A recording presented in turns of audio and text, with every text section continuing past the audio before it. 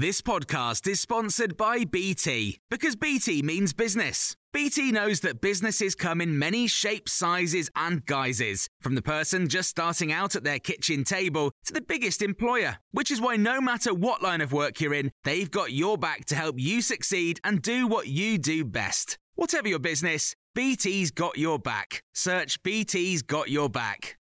This is the Times Daily Briefing for Wednesday, the 30th of December. The coronavirus vaccine designed by scientists at the University of Oxford has been approved for use in the UK.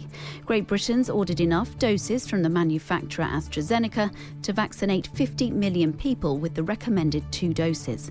The Health Secretary Matt Hancock has told Times Radio why this is a game changer. This is a great British success story, and the reason that it matters so much is that this vaccine is easy to administer. It only needs to be stored at a normal fridge temperature, so we can get it right out into GP surgeries, into care homes, and critically, we've got 100 million doses coming, so everybody can get vaccinated. The government says the rollout will begin on January the 4th, and GP Dr. Sarah Jarvis wants to reassure everyone that the vaccine is safe. I can reassure you that I haven't just read it in the papers, I've read the scientific papers as well. And obviously as a GP, we spend huge amounts of our time talking to patients about vaccines and learning about the background to vaccines. And there are many, many reasons that these vaccines have not been produced, quote, too quickly. They have gone through all the usual trials.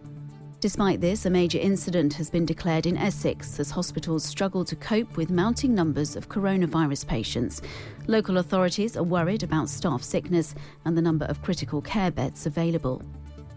Meanwhile, senior ministers are also meeting again today to decide on whether to delay the start of the new school term. Pressure's been mounting on the government to keep schools shut until they have all their testing facilities up and running and COVID cases begin to fall. The Times chief political commentator Tom Newton-Dunn has more details. We certainly expect secondary schools will be delayed opening for at least a week. So no secondary schools back at all next week. They may start to return in a staggered fashion, which was always the plan, from January the 11th onwards, or maybe not. We wait to hear whether that will be enough time to get the new variant under control. Boris Johnson says the UK is opening a new chapter as MPs vote on the post-Brexit trade deal in the Commons. Labour leader Sir Keir Starmer wants his MPs to support the bill. Rachel Reeves is Shadow Chancellor of the Duchy of Lancaster and Labour MP for Leeds West. She's told Times Radio why the majority of her party will do just that. Labour has been consistent over the last 4.5 years. The very worst thing for our country would be to crash out without anything at all. And so that is why, despite our reservations about the deal, knowing it is a thin deal, knowing it is not the deal that Labour would have negotiated, that we will vote to bring this treaty into UK law today, because the alternative of crashing out with nothing is just totally unacceptable.